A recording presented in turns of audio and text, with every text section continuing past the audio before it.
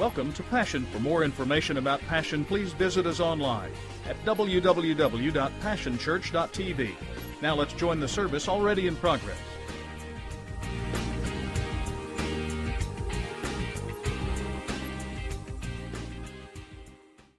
But I want to wrap this series up. We've been talking about the concept of above. You'll remember that I said that the word above conjures up ideas of distance and perspective and height and all of that. And we've been talking about passages throughout God's word where he uses the word above. And you'll remember in Proverbs chapter 4, the wisest man on the planet said, above all things, guard your heart. And so I challenge you. You remember how we guard our heart? We guard our eyes.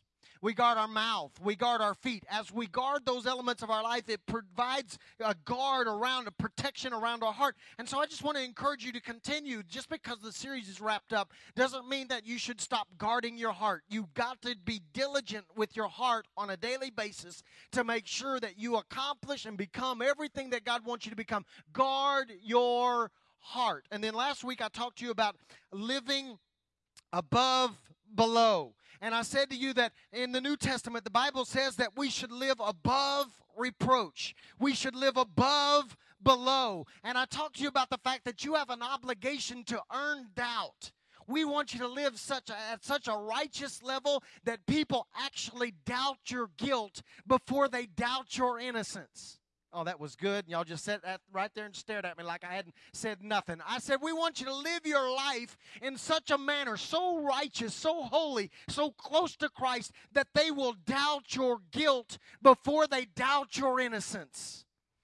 Y'all still ain't with me. I want you to live so far above reproach that when people hear bad things about you at work, they'll go, there is no way on God's green earth that they would have ever done that. Because I know them better than that, and I've seen their witness. We want you to live above, below. Well, this morning what I want us to do is I want to wrap this up by going back into the book of Philippians and then also into the book of 1 Peter. And this morning, we talked last week about living above, below. So this morning I want to wrap it up by talking to you about living above. There you go. That's a mouth. Above. Let's read it. In Philippians chapter 2, verses 3 through 4, it says this: do nothing out of selfish ambition or vain conceit. Rather, in humility, here it comes, value others above yourselves, not looking to your own interests, but each of you to the interests of the others. I want to read that phrase again. Not looking to your own interests, but each of you to the interests of the others. In the Message Bible, it says it like this: agree with each other, love each other, be deep-spirited friends. Don't push your way to the front. Don't sweet-talk your way to the top. Put yourself aside and help others get ahead. Don't be obsessed with getting your own advantage. Forget yourselves long enough to lend a helping hand. Above. 1 Peter chapter 4, verse 8 simply says this: above all, keep fervent in your love for one another, because love covers a multitude of sins. So 3 things very quickly. The first thing that I want to challenge you this morning is that we must be above thinking. In 1970, about 1978, a guy by the name of Robert Ringer wrote a book. It was a bestseller. The book was titled Looking Out for Number One. And that book was on the best-selling book. It was the best-selling book in America for 46 weeks in a row, which it gives us a glimpse of the mentality that has invaded our country and now has invaded our lives and our churches, to the point that we are most consumed with and most concerned with looking out for number one. And yet Paul comes along in Philippians and he says this. He says, do nothing out of selfish ambition, conceit, value others above yourselves. Do nothing about your own interest, but take care of the interest of others. There's this reality that we need to come to grips with. When we accept Christ as our personal Savior, at that moment, our hearts should open up to the needs and the concerns and the situations of others. In fact, what I want to say to you this morning is that when we accept Christ, we instantly are enrolled in a radical way of living that flies in the face of our society. I can't get no help this morning. Y'all think y'all can just live any way you want to and still serve the King. But what I am saying to you is that at the moment that you bow your knee or your heart and you make him king, at that moment your way of living has to change, and the values and the things that our society thinks is okay are no longer okay for us. In fact, if you're really going to live for Jesus in a radical manner, it will fly in the face of our society. Our society says, me first. Don't cut me off. Don't drive down the road and pull up in front of me and get in line ahead of me, because I will tell you where to go and how fast to get there. See, y'all ain't never run into that person on the road. Some of y'all are that person on the road. I understand where you're at this morning. We have this concept that this is a dog-eat-dog. I'll get mine. I don't care about you. I'll step on whoever I have to step on. I will do to you whatever I got to do to you to get ahead. In fact, we're trained to do that now. Reality TV and all the Survivors and all those other shows, the Amazing Race. If I have to move an envelope so you can't find it, if I have to hide an immunity idol so you can't locate it, if I have to steal all your food, the reality for us now is I will do whatever I've got to do for me. But Paul says is we got to get above thinking. We got to come to this place where we value one another. I want to ask you some questions this morning that I've been wrestling with all week that I want you to wrestle with now so I can get them off of me. I think the answers to these questions dramatically reveal to us whether we are above thinking. We are not supposed to think about ourselves above others, but maybe we do. Here's one of the questions I wrote down. When was the last time that you actually came to church for what you could give rather than what you could get? Hey, man, I'm dismissed right now because some of you are struggling right there with that. We want to come to church and get ours. I got to get my praise on. I got to get my dance on. I got to get my goosebumps. I got to get a word so I can live all week. I got to get my goosebumps. I got to get my financial blessing. When is the last time that you actually pulled up at church, got out of your car with the whole concept is I didn't come for nothing but what I could give to others? Can I just encourage you? I just want to encourage you. Smile at me real big. I'm getting ready to encourage you. All right, you ready? Okay. So make sure. Here's my encouragement. Quit coming to church for you. If you've been in church longer than about a year and you've been studying your word and you're a self-feeder and you've been becoming mature in your relationship with Christ, the day is over for you to be able to come to church for you. Because what you make happen for others, God will make happen for you. So if you would get your mind off yourself and pull up in that parking lot and bust those doors wide open and say, I'm here not for me but for you, God will allow things to begin to happen in your life. Oh, you saying, Steve, I should never come and I got a need in my life and I should never. No, I'm not saying that. I'm just saying that we come for what we can get more often than we come for what we can give. The second question that I wrote down was this. Y'all not going to like this one. I didn't like this one either. When was the last time you sincerely took stock of the fact that your disobedience, catch that now, I'm talking about me, you're talking about you. I'm not talking about you, you're talking about you. When was the last time that you took stock of the fact that your disobedience in any area, but I named a few, in tithing, in serving, in worshiping, or in any other form, impacted someone else other than you? Do you recognize the truth of the body of Christ is that we are connected, and what I do impacts not only me and my family, but it literally impacts you. What you do, if you refuse to tithe, it doesn't just curse you, it curses us. See, y'all didn't like that? That one flew right back at me. I'm just telling you, that's scripture, man. We are connected to one another. We are a body. Anybody ever stubbed their toe? And then the thing that went through your mind was, I don't care about my toe. It didn't hurt. My hands don't hurt, so I don't give any care about what happened to my toe. No, when your toe is hurt, everything hurts.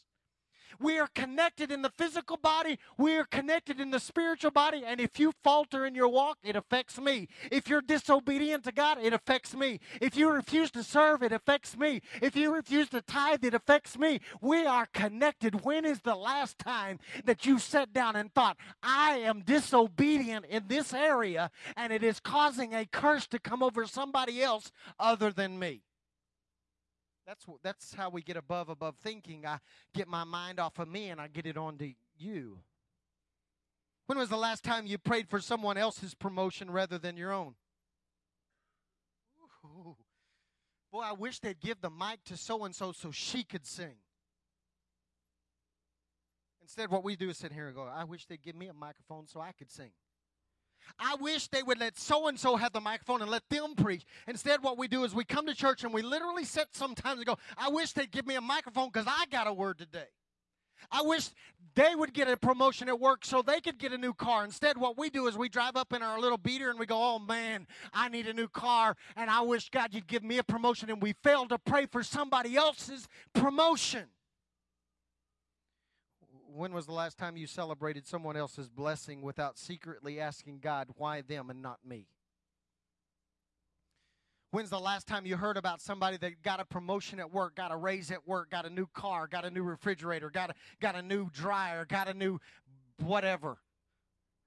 When is the last time that happened and you literally stopped and said, thank you, Jesus? Instead of, come on, Jesus. They don't even serve like I serve.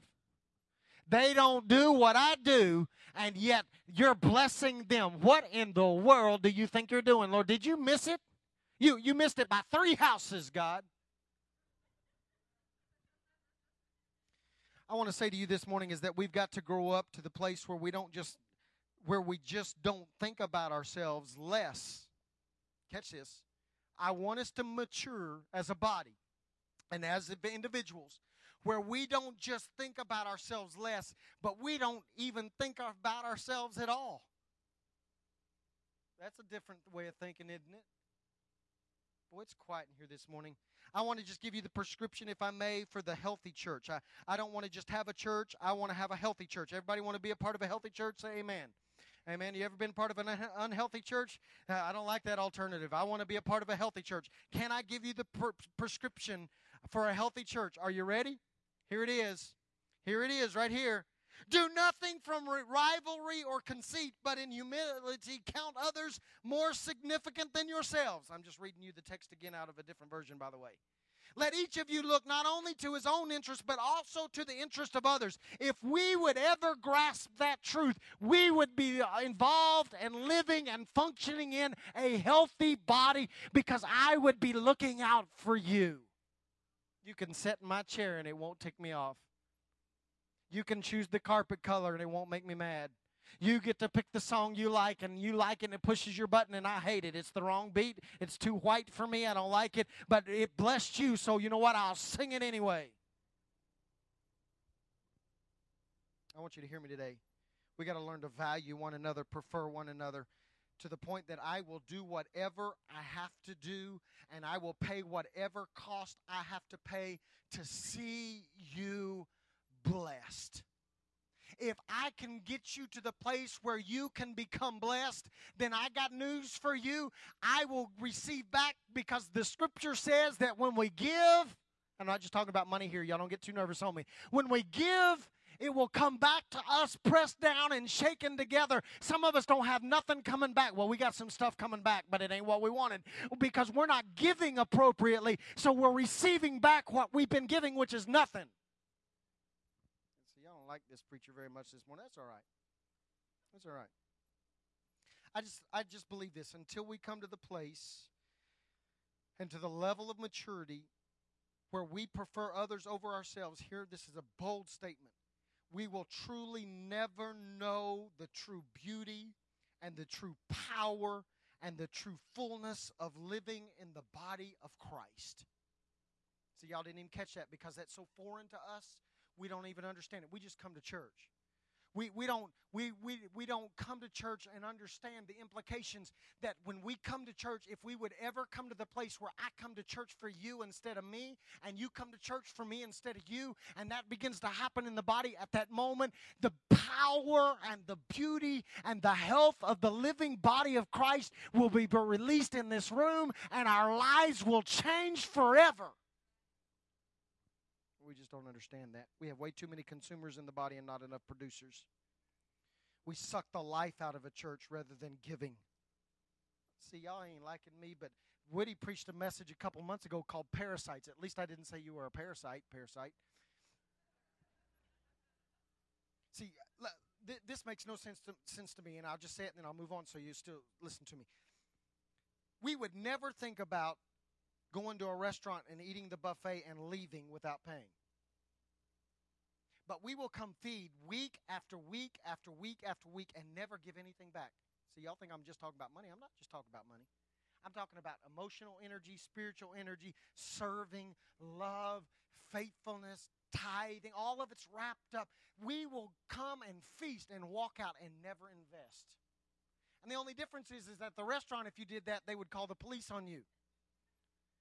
And what we do is we go, get them.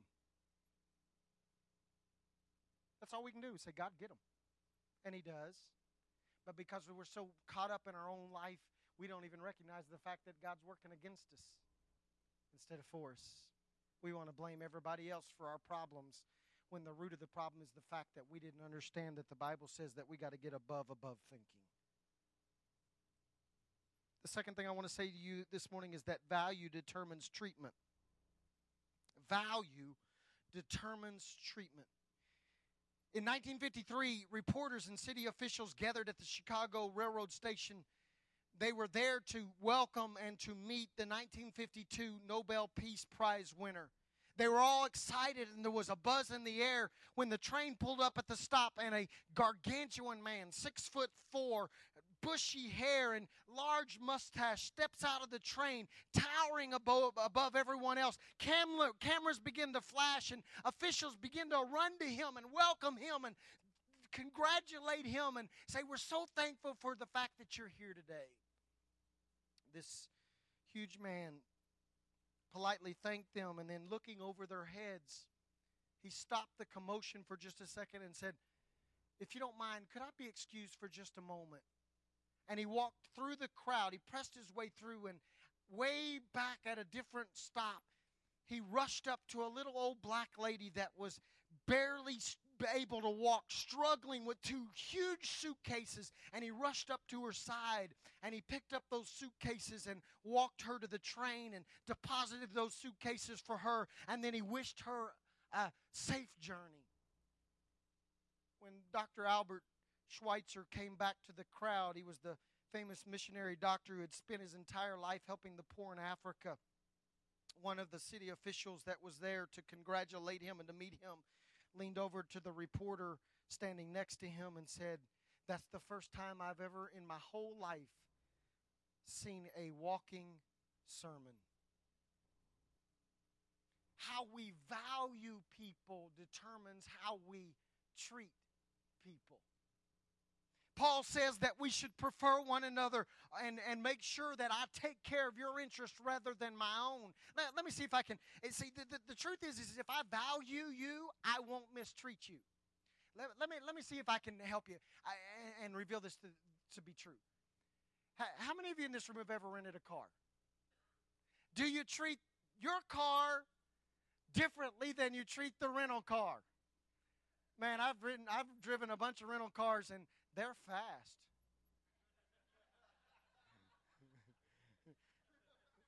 Man, they're fast now. I can get some. You give me a rental car, I can make some good old time. But in my car, I'm not going to drive like that because I value my car more because it cost me. Let me give you another illustration. How many of you watched the show Pawn Stars? I had to be careful how I said that because every time I said it this week as I was reading over my notes, I want somehow that the pawn changed to a different word. So Pawn Stars. I was watching Pawn Stars one day, and this guy walked in, and I think he had if I remember correctly, it was 5 Pete Rose rookie cards. Okay, baseball players or baseball fans know who I'm talking about. Those of you that aren't baseball fans don't have a clue who I'm talking about. Pete Rose, all right? Rookie cards, valuable. Had 5 of them. He walks into Pawn Stars. He lays them on the counter. He thinks that they're worth thousands of dollars. But lo and behold, the pawn guy has to break the news to him that they're fake. They're not real. And so the guy who has cherished and held on to these rookie cards since he was a little kid turns in disgust and walks out of the store and leaves them on the counter. And the pawn guy stops him and says, "Don't you want these?" And he said, "I don't want those. They're trash." They're the same cards he walked in with. There's nothing different about those cards from the day he bought them till now, except for he values them differently than he did before. I've never seen a husband have an affair who valued his wife. See, it's quiet in here now. I've never seen a wife nitpick and demean and nag her husband to the place that he wants out if she values him. I've never seen children who are completely and totally rebellious and who will talk back and talk bad about their parents if they knew their parents valued them. I've never seen parents mistreat children if the parents valued them. I've never seen a friend that stabbed somebody in the back and betrayed if they understood that the person they're doing that to values them to such a degree that they would never even think about doing that. Value determines treatment. What I'm saying to you this morning is this: if we would learn to value one another, we would never discard, we would never walk away from, we would never betray, we would never stab one another in the back, we would never prefer ourselves over you if we actually valued one another and understood that you are extremely valuable to me. I want you to hear me clearly this morning. The most valuable asset that we have as a church is not our sound system, although I'm thankful we have it.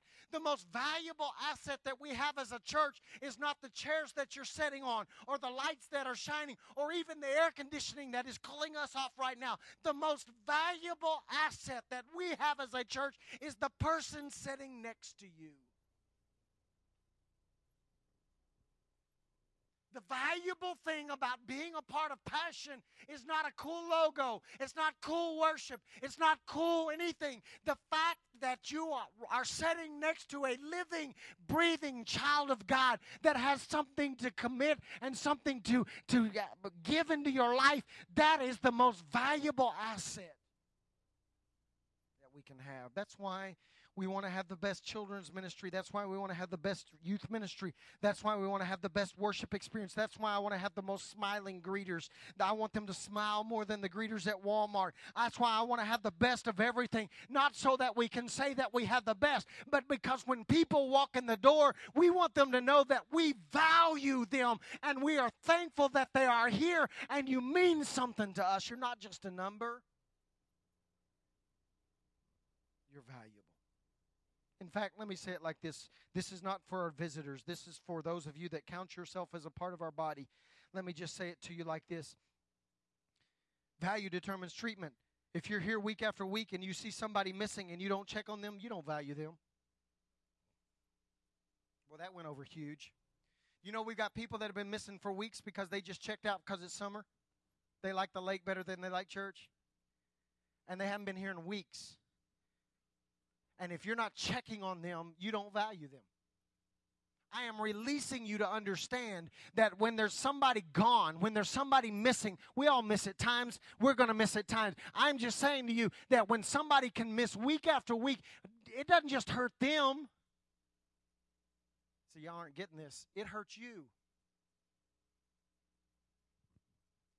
We've got to learn to value. Finally, I want to say to you that we must develop a stretched out love.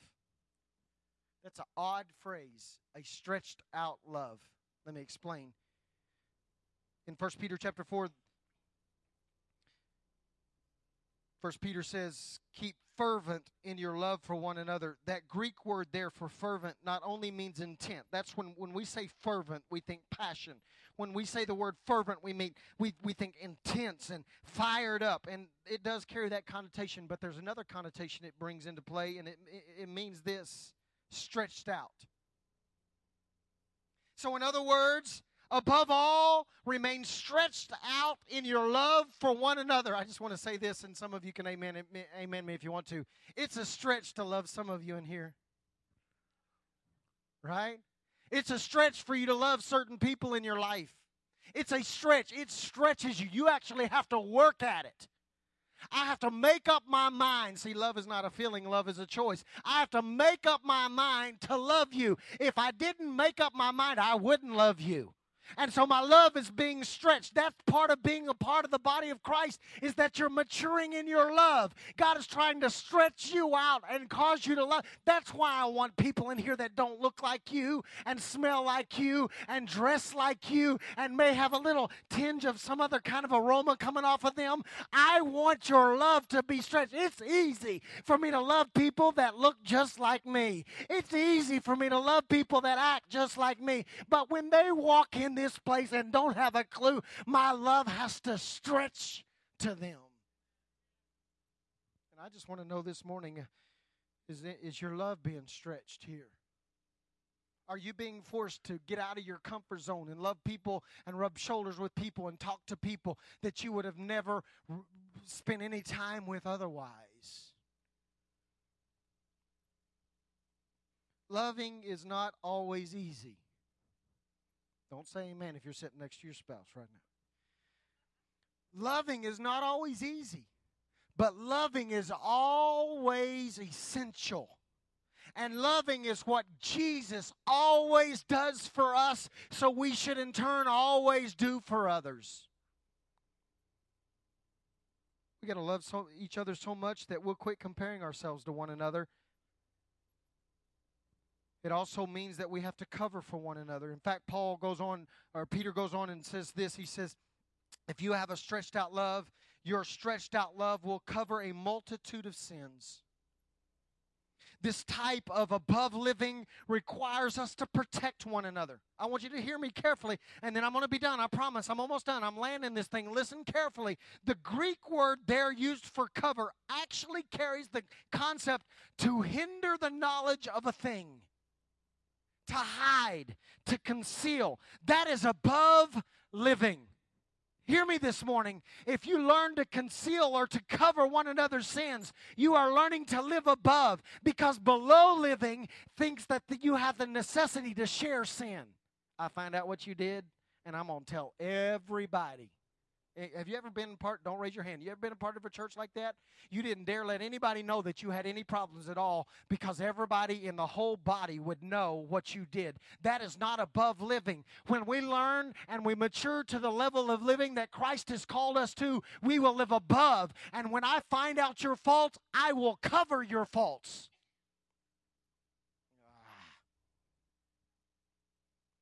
Let me say it like this. Hear me carefully. This is a declaration that some of you need to hear clearly. I will not ignore your sin, but I will cover it. There's a huge difference. I will point your sin out, and most of you that have been here long enough know that I will. I'm black and white. I will call it just like I see it.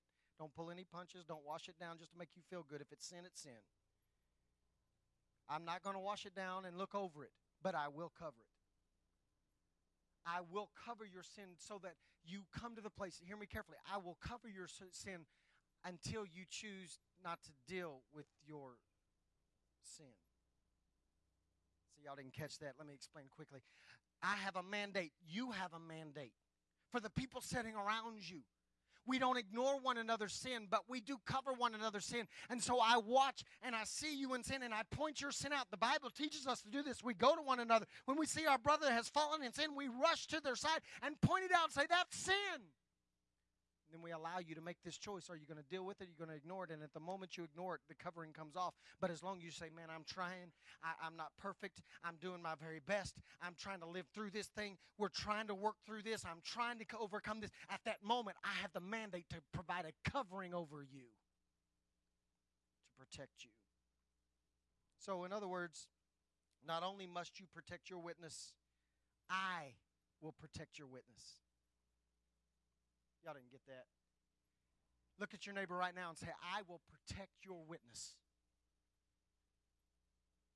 That means when I hear people talking negatively about you and saying they think you're doing things and you may even be doing them, I will come to your defense, even if I'm not sure you're not doing what they're saying. And I will say, you know what? You probably don't have all the facts. If you really got issues, why don't you go talk to them personally and find out what they're really involved in, rather than jumping to the assumption that they're guilty. I will protect your witness. I have a mandate to not only watch my back and to watch my witness. I am my brother's keeper. So when somebody says such and such about Brandon, I go, no, you misunderstood.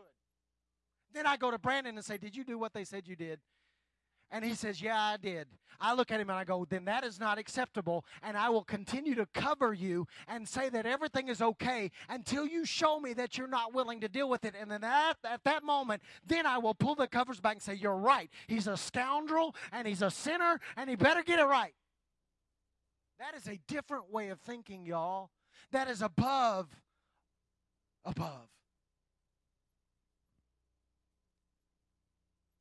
I told you last week that you needed to earn doubt.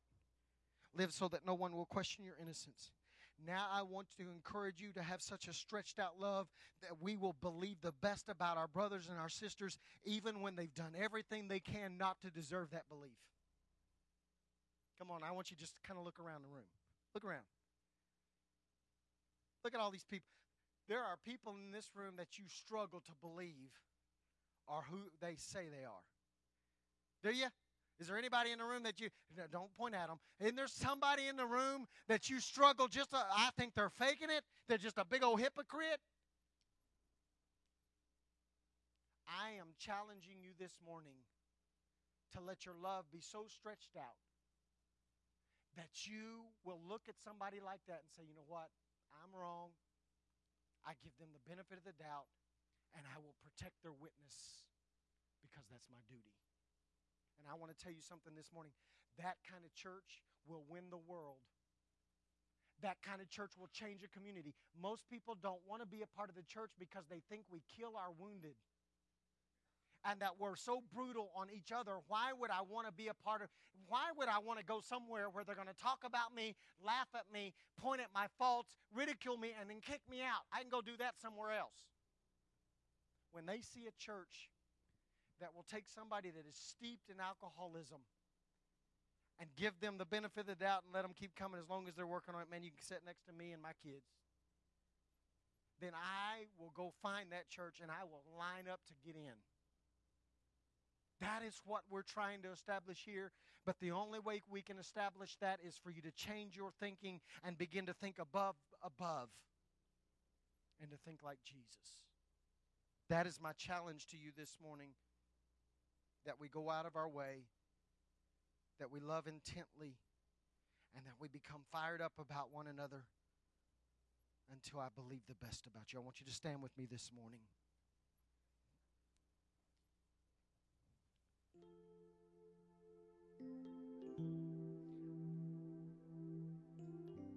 I have battled all week long on how to close this because I don't think I wanted to do it the way God wanted it to be done, because it's a little uncomfortable. But this morning we're going to do what he says to do. I'm going to pray over you. I'm going to dismiss you. If you're here for the first time, make sure you get your cookies.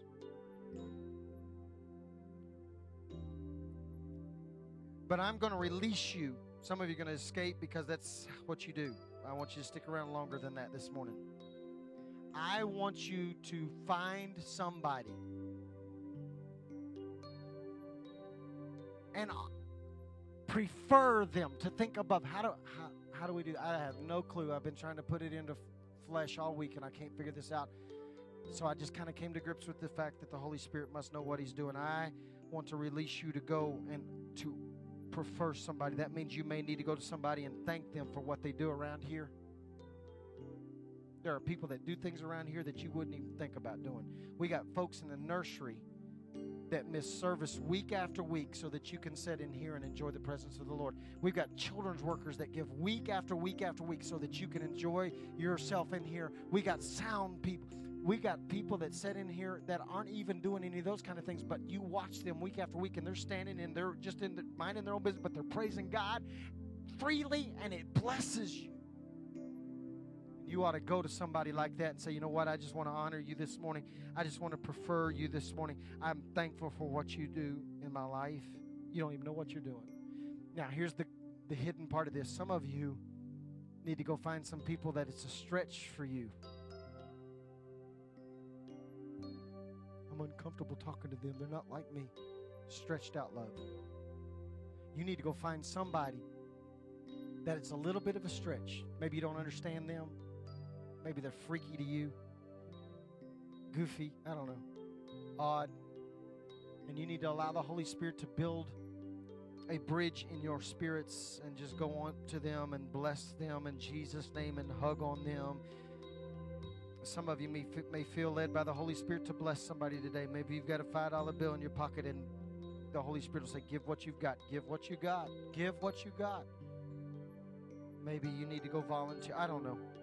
I'm not trying to tell you what to do. I'm just saying that we got to come to a place as a body where we prefer one another. Father, change our way of thinking.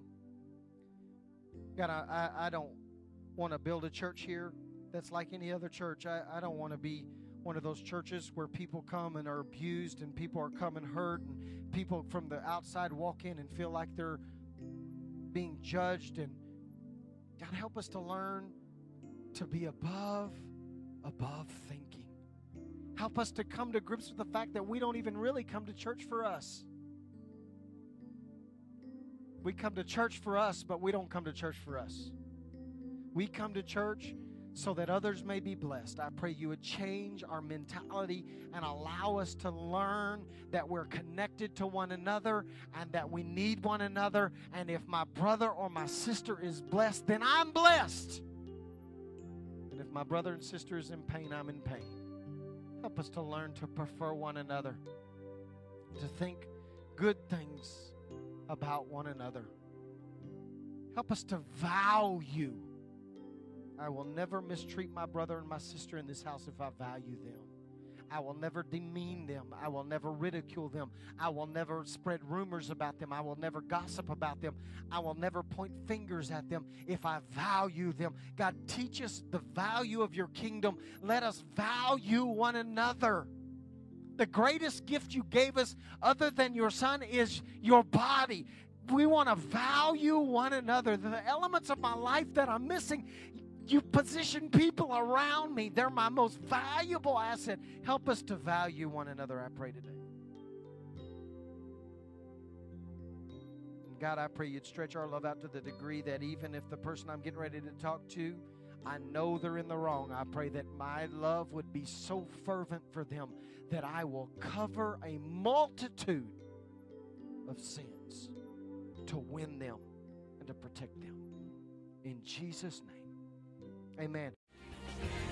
It's been a privilege to have you join us for this time of ministry. To find more Passion resources or to make a donation online, visit www.passionchurch.tv. Remember, you can't live without passion.